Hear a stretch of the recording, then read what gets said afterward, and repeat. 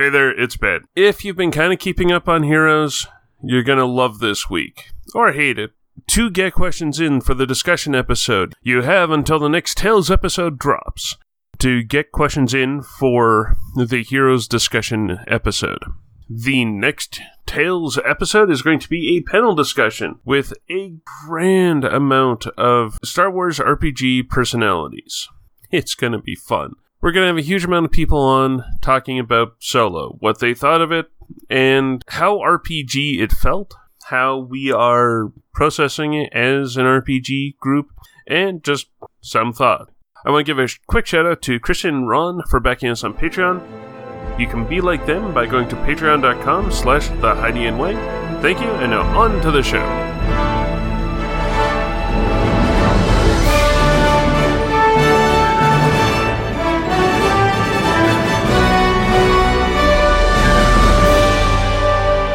The bomb is ticking on the table, and it's up to me to defuse it. I got this. I open up the casing and...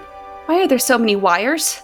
Which one do I cut? The teal or the aquamarine? Coming to the dining hall, I see Risa over at the table, with a large manual open and holograms floating above her. Carefully tiptoeing over to not startle her, I step on a spoon, causing a loud ting to reverberate throughout the cavernous room. Welcome to an intense tale from the Heidian Way. We're your hosts, Ben Yendel and Risa D. This is an episode essentially about how to communicate difficulty to your players. The inciting incident was Risa. Actually, it started off coming out of the day that we're recording this was the day that the first episode with you dropped. There's a little description in there about one of the most infuriating situations that a player in a D20 can really ever hit. And I've hit this too, of the GM not properly communicating what a difficulty is. And you roll something, you've got high in the stat, and you fail with a natural 19. The only way you can get this is getting that natural 20 and get the magic of natural 20. As a player, it's one of the most disheartening things. Definitely. Well, and it's compounded because half the GMs seem to want to keep this number from you. Yeah, that's something that I see in games where players and GMs are thinking of it as players against GMs, is when I see a lot of the GMs hiding everything to try and trick them into trying something incredibly difficult and saying, well, you already said you're going to do it, so now you have to do it, kind of a thing. I've noticed that. Uh-huh. Oh, and astrogation rules always fall into that. Yeah. Okay, most players don't want to fail. Though, with the narrative system, it's a lot easier to mitigate a failure or have the failure be interesting. It isn't just, well, no, you don't do that. There's something to it. So there's something that is interesting and cool to it. Yeah. The difficulty in the narrative dice system is not hidden. The reason for it might be hidden. Oh, yeah. But the actual difficulty, the player has a clue of what they're going up against. You could be pulling out all the stops and saying, okay, it's a 5 red, 4 setback roll. And to even have access to it, you have to flip a destiny point to make this roll. Yeah. Which, off the top of my head, I think is about the most difficult that theoretically they say is okay. Yeah. Such as taming a rampaging Ronto in my favorite modular encounter. Even then, if the player's going to roll against that, they know that they're going to be rolling against something that is virtually impossible. It's something that I like about the narrative system because it feels like you're not running around in the dark. It makes you feel more confident and you want to try more things as well because you at least know your chances. Even if it's I'm looking at someone, I was I want to know if they're going to lie to me because I have great discipline. And I'm told, okay, we'll roll against 2 reds, 2 purples. I'm going to be well, now I really need to know why. I really need to know if they're lying, right? Sometimes the difficulty of the check makes you want to do it even more. Even if it's well, here goes. It's a 50-50 chance. At least you know that it's pretty much a 50-50 chance. Okay, yes. Technically, you've got a 5% chance of succeeding on a roll where only a natural 20 will do it. And there's also chances in the narrative dice system where you're rolling against like 3 red, 2 purple with your 2 green, and you can still do it. And it's at that point where, in all seriousness, every time I've seen that happen with a narrative system, it has been a cooler result where they have succeeded than rolling that nat 20. Yeah. It's always cooler to me because of the kind of dice results you can get. I think my favorite has always been when we had a player. He was playing a Togruta who had power armor because we were terrible and we were very, very mean to the GM in ways we were looking for things. So he somehow had power armor. And his brawn was buffed up to, I think it was 6 or something like that. It was ridiculous. Yep. And he is rolling a melee check. And so, no, it was brawl. He was rolling brawl in this power armor. And brawl is only going to be, it was just the average difficulty. And all of his positive dice were blank. Oh! So it's amazing. Yeah. It can be hilarious. He didn't even care that he failed because it was just like we were all taking pictures of it because of how many blank dice there were. At least it's always interesting no matter what you roll. I think that helps. Even knowing it's an average check, you can still fail it. Anyone can fail it. Anyone can pass it. Sometimes the odds are in your favor or not, but well, what are we in the Yeah. Like, one of the things that comes from that, though, is there is a point where you can say yes and no to a roll. In the narrative system, the dice pool is a collaboration between 2 people or more. Like, you can have people assisting and that sort of stuff as well, depending. At its absolute base, you have the GM giving out the negative dice and the player giving out the positive dice, or vice versa. At the time of the roll, it's a agreement. Yeah. This roll's going to happen, and we're going to see what's at the other end. You can always walk away from the roll. Which is easier, I feel, as a player than as the GM. A player goes, I want to roll this. And then the GM goes, okay, well, it's going to be 3 red dice and a purple. And then the player goes, I don't want to roll this. You have that moment. I feel like as a GM, it's harder because the player wants to roll something. And no matter how difficult you make it to discourage them from rolling something, it becomes hard to tell them, no, you can't roll it. And the question is, when is a roll too ridiculous to allow it to happen? And I know where that is. I know what that one is. I wasn't GMing. I was player in this one. And we were actually in Sith space because weird stuff was happening. Someone mentioned, in some documents we found, it mentioned Mustafar. And so our incredibly smart human replicant droid, she goes, I want to do an astrogation check to find out where Mustafar is. And we went, no. The players all went, no, you wouldn't know that. But our GM goes, fine, if you want to make an impossible check, flip that destiny point to even be able to make the check. She goes, fine, I will. And she succeeded. Nice. Somehow. And there's that moment where our GM goes, I shouldn't have let her make the check. Because why would she know? And that's that moment of, okay, we know where that threshold is now, of where we shouldn't try and make the check. Because it can succeed. Because why would she know where Mustafar is? There's no reason. And any of that, where she came from, there's no reason she should know where that is. And you gotta kind of find that, I feel. I gotta agree with that. Well, making it so that it's character versus player. Yeah. Or at least that's what I initially grasped from that. Is, sure, a player is most likely going to know where Mustafar is. Oh yeah, definitely. But your character in, a couple years BBY, you're not going to know anything about it. Or at best, that's where the Jedi go to die. But she wasn't even a Jedi character, was the other thing. It was just one of those things where it was really funny and cool that she succeeded at the impossible check. Mm-hmm. But as soon as it happened, we were all like, whoa. What happens now? I feel like I have issues with saying no to players about checks. Especially when I set a difficulty for something and they will try to talk me around the difficulty. And so then it's like, I shouldn't have to explain the difficulty to you and why it's as difficult as it is. Because sometimes I do get to be behind my GM curtain Otherwise, I know you're going to act out of character. Oh, that's a good point. Because if I say, okay, well, you're rolling against 2 reds and 2 purples because you're rolling cool against her charm, they're going to try and talk me into rolling against another stat. So I'm just going to say, you need to roll cool against 2 reds, 2 purple, and I'm not going to say anything else about it.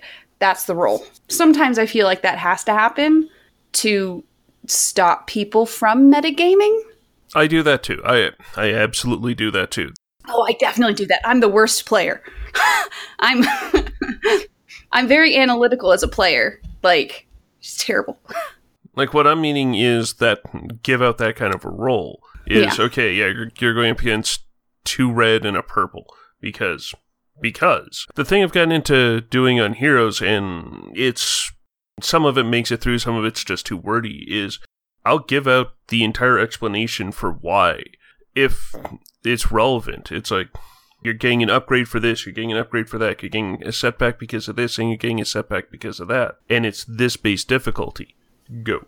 Yeah. In some cases, that's very warranted. Because, well, like, there's a lot of things going on. But it's one of those things of, if you're going up against a negotiation check, if you're trying to negotiate with someone, there's a couple different skills that you could be going up against, and they could have talents that upgrade things. Just like the GM, realistically, is not going to know what their players' characters are. I mean, they're definitely not going to know their players' characters anywhere near as well as their players. Yeah. There's no reason for the players to know exactly what the character is for the NPCs either. I never tell them what talents or anything any of my adversaries have or anything like that, because otherwise they will send up different people against it to try and sidestep them. When I'm making social checks, I never explain. I'm just saying roll against this. But if they're like trying to hack into something, or they're trying to literally open a lock, like skullduggery at its finest of just trying to pick a lock, I'm like, okay, well, it's a pretty good lock, so it's going to be a hard base. I'm going to give you a setback because you don't have any lockpicks. I'm going to give you another setback because it is dark and you do not have any flashlights. I'll completely explain it out like that. Yeah. Or if they're hacking into a system or something like that. And you're going to get a setback because they have an antivirus system? Not really, but still. Okay, here's one question for you. So you've got a base difficulty. Like sometimes it's you're going up against someone's charm and they've got a 3 presence and 2 charm. Yeah, I just made a rail roll. In a social situation, most players that I've encountered get that they're going up against a player, so they have an attribute in ranks. So the base of it, it's harder to argue against. It's like, okay, well, it's kind of obvious that it's a opposed rule. We're not sure what it's going against, but it's obviously opposed. It's harder to argue down, like, some of the upgrades. They'll try to argue for upgrades of their own, though. But that's fine. I'm okay with them trying to argue with me on extra positive dice if they can give me a reason. Yep. For, like, a boost. Instead of just saying, well, he's going to help me. I'll be like, well, how is that going to work? Because no, he can't just boost you. That was the best thing of when I was playing, I mentioned in the last episode, but I was playing Amira Luca for a while, and I had people being like, oh, well, Risa, can you boost me for this computer's check? And I'll be like, she can't see. No, she can't boost you. That's brilliant. I partially based that character off of Toph from Avatar: The Last Airbender. That's perfect. So, and there were a lot of good moments like that of, hey, Niobe, what's that? I don't know. It sounds like a data pad. But it's that kind of thing, is if you can explain to me why you have a boost die for that, I might give it to you. But I don't let them, unless you have a talent to do something, you don't get to change my dice that I'm giving you. Maybe it's just me, but I find that the harder I make a check, the more willing the players are to try and scrounge for one of those boosts. Yeah. Either a boost, or they'll try and figure out a way of getting an upgrade or something. My favorite roll of 1 purple, 1 red, 1 setback, especially on Heroes, as we're recording, close to the end of Act 4, that roll is almost nothing to them. Yeah. Oh no, we might get a despair. Woo! And then I roll my 3 yellow and a blue and a green. And I just crush it. I feel like for that, once you've been playing with characters for long enough that they're getting high enough XP to have those kinds of rolls, I have started tailoring. Like, I'm keeping tabs on what kind of ranks my players have in things. So I can tailor things specifically for them. Because now, at this point, since all my players have figured out what they want is a 4 in something, a 1 in something, and 2s and everything else, maybe a 3 in something else. So now that I know they're doing that with all of their characters, I'm doing it with all of my characters. Everyone they come up against has a 4 in something. They don't know what it is. So I had 2 NPCs that they were trying to stop them from fighting in 2 different locations, but they were having a feud. One of them was high presence, low willpower, and then the other one was high willpower, low presence. So one of them could be coerced and the other one could not be. Mm-hmm. And they don't know which one is which. So they have someone who's high presence, they have someone who's in their own party. So they're like, do we try and charm or do we try and coerce? And I was like, I don't know. Why don't you try? In asking that meta question, in my opinion, you answered perfectly. The question then becomes from me as a observer is, how do you communicate that to them?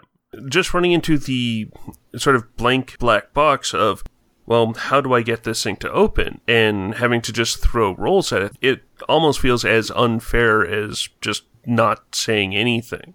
I am usually incredibly transparent, in my opinion, about how I act out the characters. At least in this example that I just gave, one of the characters had no tact.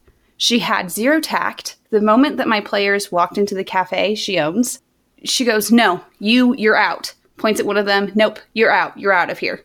And everyone's like, what? And she's just, you're out of here. And everyone's like, oh, okay, well, we need to talk to her, so you just get out of here. So obviously she's not a very pleasant person. Mm-hmm. You know, the moment you met her, you knew that. So there's the clue. But I'm still not going to tell them. And again, you sort of answer exactly the way I was hoping you would. Is, yeah, you don't have to explicitly say, roll this, or roll against this. This is for someone you can coerce versus, like, yeah. I love having people attempt to coerce stormtroopers. It's amazing to me. I know. It's so cute. No. Well, maybe one. Yeah, I've done it. I once got, was it 1 or 2 triumphs in a coercion roll against a stormtrooper sergeant, and we adopted him. He ended up just becoming an like on our base an NPC. So I can absolutely see that. And the one-off rolls, absolutely. Like, just go with it. It's, again, if you're allowing the roll, accept the results. But it's one of those things of generally, especially if you're looking at like a group of stormtroopers, like a small squad of, say, 6, 9 times out of 10, it's going to be astoundingly difficult for you to coerce them because they have discipline. And 6 of them turns into like 4 yellows. Yeah. It's amazing. It's or great. 4 red. So it's like, yeah. And your player character is not going to have that much in their coercion unless they've only built their character specifically for coercion, haven't spent any XP on anything else, and they have scathing tirade. Yep, pretty much. Yeah. And even then, it's still 50-50 maybe. Yeah, this kind of ties into like what we were sort of discussing last episode with characters, but any of the situations where you're putting your player characters into, you need to be describing things. You need to inhabit the scene. Because otherwise it is just, they have no clue how to come at it or who to send at the problem unless they have some sort of idea of what the situation is. Because if I just said, you guys meet a shop owner and you need to get them to listen to you. How do you do it? There's nothing there for them to work with because then who's going to go, I guess I can charm them? And someone else goes, well, I have more coercion than charm. It's like, okay, you can do it. But then they're going up against the wrong thing.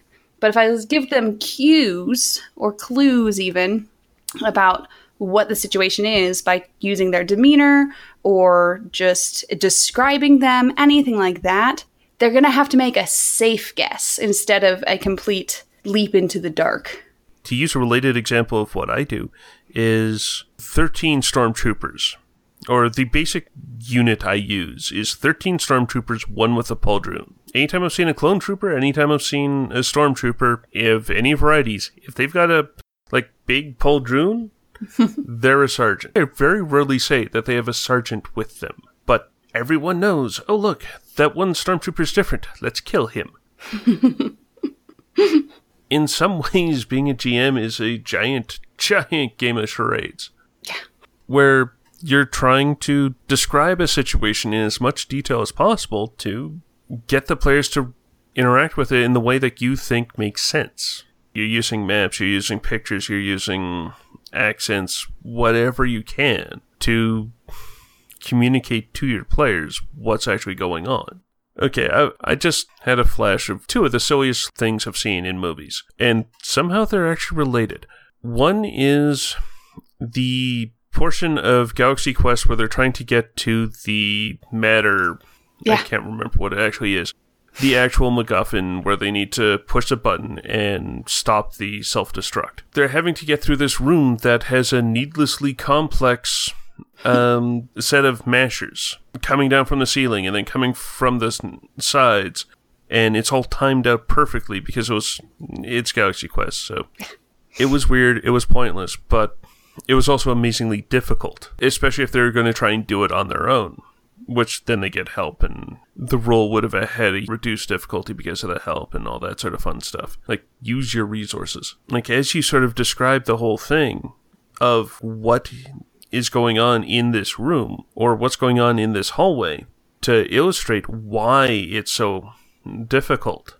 You're describing the difficulty almost as you're placing the dice in front of your players. If it's a static thing, like a door, like a trap of some variety like that, you can describe for the player, if you've got a pre-written difficulty, try and come up with a reason why each of those upgrades are there, why those setbacks are there. You may not actually end up giving them to the players, but by having those sort of bullet points on the scene as a whole, you can then describe it better and communicate to your players better what the scene is. Yeah, definitely. Because you're both working, like you said earlier, we're both working to make that role happen.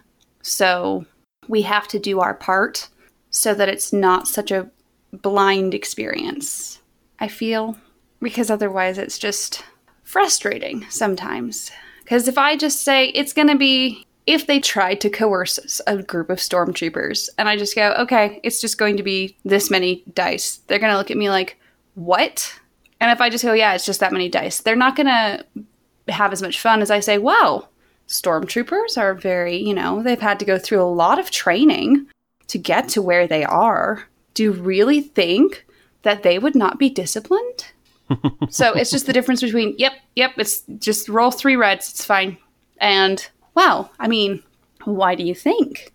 Do you think they woke up every morning at the crack of dawn to shine their flaming armor and they're not going to be disciplined? Just something in there. One thing with difficulty that I'm kind of wanting to ask, and this one seems to be a bit more of a hot button, well, I guess at this point sort of a cold button thing, but it's been 5 years for the system, apparently. What is your philosophy for flipping that destiny point and upgrading a check for the players? I do it if they're cocky.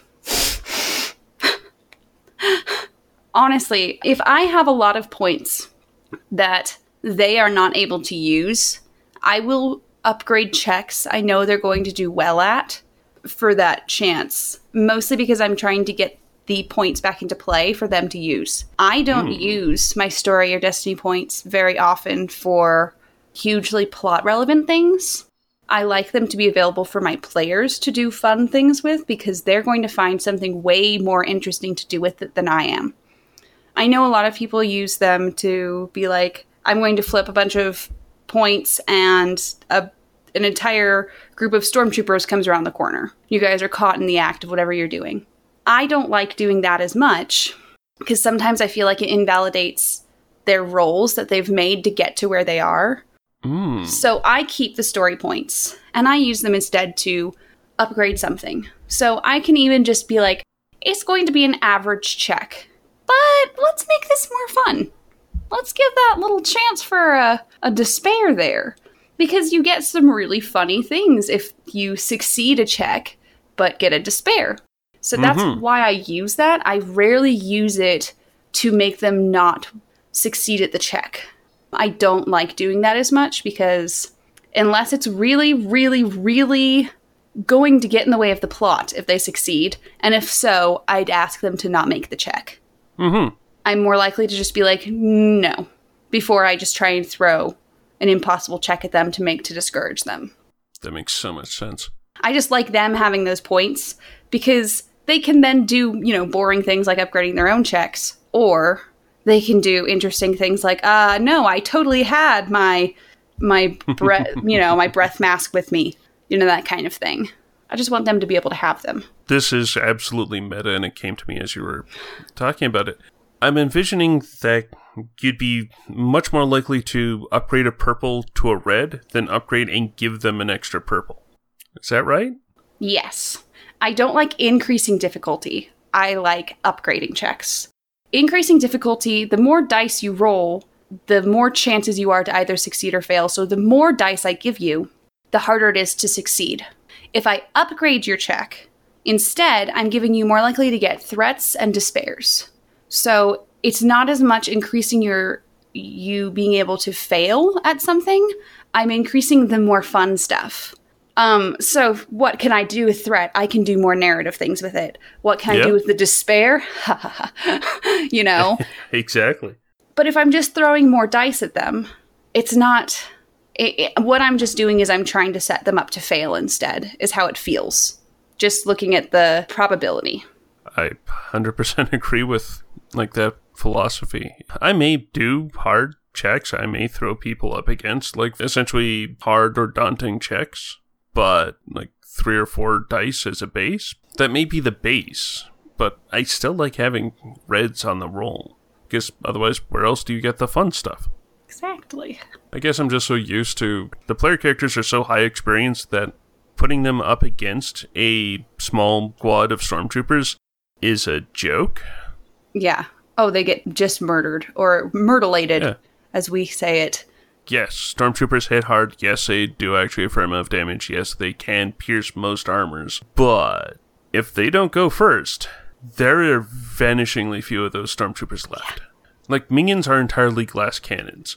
Nemesis are there to play with, and then you're expanding out with the retinue and that sort of stuff. We had been talking about there's a point where you don't roll at the high end, where it's too impossible to roll, or it's plot relevant. No, you can't do this. That is also a viable thing, but it's a little less nice. Yeah. I mean, you never want to just say no. You gotta have a reason to it. But there's another role there that... Do you ever do simple rolls? Yes. Really? I like simple rolls because, for one, rolling dice is fun. People love to roll dice. It is so much fun. So the more dice people get to roll, the more fun they're having. Honestly, if we go a session where no one's really rolling anything, they get bored. So I do like simple rolls, and I also like competitive rolls between my players. Okay. So I'll have them, if they're having an argument and they want to negotiate with each other because they're playing in character because they're great like that, but they're playing in character, so it's making things difficult. Instead of being the aggressor having to roll against the other person, because when you do that, the person who's rolling the positive dice has an inherent boost. They are more likely to succeed. You're right. So what I do is I have them both roll. So if they're both rolling, they want to be negotiating. I have them both roll a simple negotiation check, and whoever has more success wins the check. And then tiebreakers are advantage. I have them do that. And it's more fun because then you also aren't having players rolling against each other and, someone losing and getting failing. And it's not as fun that way. And I'm just all about wanting everyone to have fun while doing it in a way that's actually still making the story progress. So we have had people just have arguments for like 10 minutes at the table in character. And I'm like, okay, we got to do something about this. That's what I do. And also simple checks of, obviously, all vigilance checks I have is simple unless someone is like super incapacitated, and then I'll give them setback. But I never give anyone difficulty for that. Also, just small things. If they're trying to do something that's mostly narrative, sometimes I'll give them a simple check to do it. Okay. Because sometimes it's like, they're going to do it, but let's see how well they do it. Because if you want to be doing something mostly narrative of like creating a toy for a child and you want to use mechanics or something, right? And this is just as I'm just doing this. I'll be like, okay, sure. You have all that stuff with you. Make a simple mechanics check to make that together, to see how well it is, to see how well it goes over with the kid. Okay, you just sold me on simple checks. I normally don't use them worth anything. And the reason for that is I don't have it clear in my head how the difference between simple checks and not rolling, because it's so simple. The example I'd sort of bring up is driving.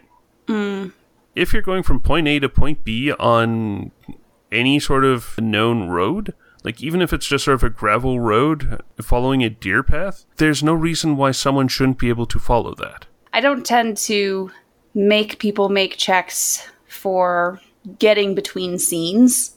And to me, driving is getting between scenes. Good point. Anything transitory like that, it's then done with a lovely star wipe. Damn you, it does. And we're at the next place. We don't have to make it. However, if there's something plot relevant happening in the driving, even on a nice, well-lit, highway, right? Let's say everyone's discussing things while we're driving. And everyone else is having a time. And I'm like, well, what's the driver doing? And the driver will, I guess I'm driving. And I was like, oh, well, you've been contributing a lot to the conversation. So can you make a simple driving check for me? Just because they were not paying attention, so they should have to. No, absolutely. Because I gotta tell you that if I'm having a full conversation while I'm driving, I might end up not turning where I need to go and stuff like that. So even an easy, I might even just make that an easy check if they've been super involved in the discussion while they're supposed to be driving. Yeah, like if they're being sort of the peanut gallery, I'd kind of go with a simple, but anything more involved than that, I could definitely go with an easy. Yeah. Yeah, you've sold me on simple checks. The other thing that, especially like in the narrative system, that I get hesitant on is you can still fail them. Because the only way to succeed is you have to have a success. You have to have at least that sort of one positive thing. If you don't get that, you still fail. And on some of these rolls, you can get like triumphs, and, well, triumph gets an automatic success, but I've seen rolls where it's like 8 advantage and no success. Yep. So they actually do fail it. Or they succeed with a cost or something like that, which also makes more sense. That's a reason why I've always sort of been hesitant to simple checks, but you've really sort of sold me on them. I like them, especially since if they don't get the success, when people get failures, I will make it bad. You didn't do this, you've made this situation worse in doing it. But if you just make a wash, so you don't have any success and you don't have any failures, then I'll be like, you didn't do what you wanted to do, but you didn't ruin the situation either. So if I make you make a simple driving check and you fail it, so you just get no success, then I'm going to be like, oh, you missed your exit. You weren't paying attention. You've lost the person you followed or something like that. But it's not like you hit a tree. That I like. I have my group that I've just gotten into the system right now, and I've actually been having them make a lot of simple checks and very easy checks, even though their characters can technically do the other checks, like higher checks. Like their characters have 4 intellect or something like that. So I know that they'll be able to complete it, but I'm trying to break them into the system in being like how we can deal with the different results as well. So I'm having them make simple checks on doing things I think I had one of them drive to the other side of the compound on like the little Mars dune buggy. They succeeded with like, I think it was easy. I did a check and it was like 3 advantage. And I was like, well, what do you want to do with the advantage? Kind of ease them into it. Okay. And they go, I want to make it do a cool flip. I was like, sure, you made it do a cool flip. That's what you used your advantage on. I love it. So I think that's also another good way for beginning players to get a handle on what they can do with their advantage. Because I'm giving them things they can spend before I start introducing the things I can spend against them. That is a cool way of doing it. No, I've loved discussing this with you on account of, I love the sort of axioms that you're using are fairly close to the ones I'm using. Like upgrading difficulty instead of increasing, because, well, that if you're just increasing, it seems like jerk move. Yeah. You're a GM. Just say the difficulty you want, but then a few of my own, like, little foibles that I was trying to add even before getting into Heroes was, if I flip a Destiny point, first off, I'm in Star Wars, so sometimes it is just as simple as, well, I don't think the Force is with you on this one. That's as close to, I'm flipping this because I want it to be harder. But it's also, you're doing this, and because of how you're doing it, I will flip this. Yeah. And try and make it so that it feels like it's part of the scene instead of just some weird arbitrary rock is waiting to fall and kill everyone. Yeah. And it kind of goes back to what you were saying earlier about how you communicate difficulty to people. It's in the scene. Creating that dice pool has got to be in the scene. However we're doing it. Like, okay, it's pretty easy to drive this rover from one side of the compound to the other. You're still making a check because who knows, you might get into this gully and not be able to get out or something slightly embarrassing like that. Okay, I guess this is sort of my final bit of advice for using the difficulties of the narrative system is the narrative system works best where the exact reason for the difficulty might not be known, but the general reason for the difficulty is known. And this goes even for something like, say, a fear check. Yeah. I know, like, some people don't like using it because it's stealing away from their character, or my character would never feel this way because they're a battle-hardened soldier. Well, okay, so they're a berserker, and then they go completely mindless. Any situation, a person can find something to be fearful, but it has to come from the situation. Yeah. For me, it can't just be, alright, you're walking down this hallway and just randomly roll dexterity. Like, roll your coordination or athletics, and you're going up against this difficulty. Everyone will do it, but it's, like, the only time I've ever done that is roll vigilance. Yeah. I do that. Like, roll vigilance is one of those things of, okay, yeah, we're getting into a combat or structured time something. Yeah. And then you build into the scene. It's like, oh yeah, you actually were vigilant. So you notice. I've had my fun. Risa, what would you say is a final piece of advice to give the GMs and players listening in? My biggest piece of advice is, as the GM, you shouldn't be rooting for your players to fail. For your story to work, you should be planning enough, or at least planning around them succeeding at checks. Plan your difficulties accordingly so you're not just throwing angry dice at people. I feel is... They do look angry. Purple and red are angry colors. Yellow and green are friendly. So, we don't want to throw angry dice at people just for the sake of trying to get them to fail. If you do know where we can get plush difficulty and challenge dice, let me know. I don't think I've shared this since I crocheted one and literally sewed all the signs on it. That's amazing. We use it for when people don't roll well, we throw it at them. And I want to make a challenge die as well, proficiency. I also want to make a challenge die to throw at people when they get despairs. That one will have to be smaller. This one is too big.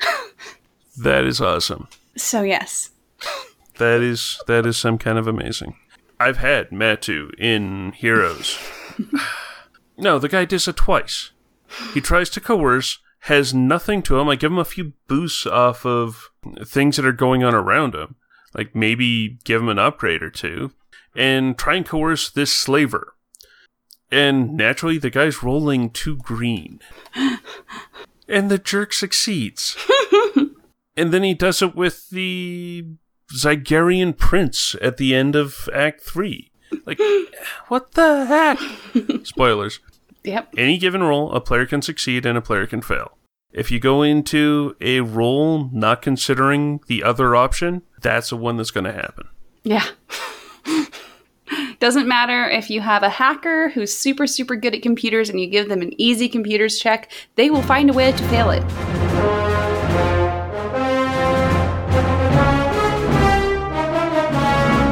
I breathe a sigh of relief after figuring out to cut the mint green wire. I wipe the sweat from my brow as I just lean my head on the table in exhaustion. You did great, Risa. But I've got to wonder what kind of silly person would plant a bomb in the Kef dispenser. Find out in the next tale from the Hydian Way. You can find show updates on Twitter at the Hydian Way, and I'm at Deuterium Ice. And I'm at Cookie Kit. We're at thehydianway.com, where you can find previous episodes, links to things we talk about in the show, and our live play podcast, Heroes of the Hydian Way. Our podcast is on iTunes, Stitcher, and Google Play, where you can find more episodes and help us out by rating and reviewing us. Drop us a holocom at tales@thehydianway.com. We're also on Facebook as Tales from the Hydian Way. If you like what we do and want to support the show, you can find us at patreon.com/thehydianway. Or you can give us a coffee at ko-fi.com/thehydianway.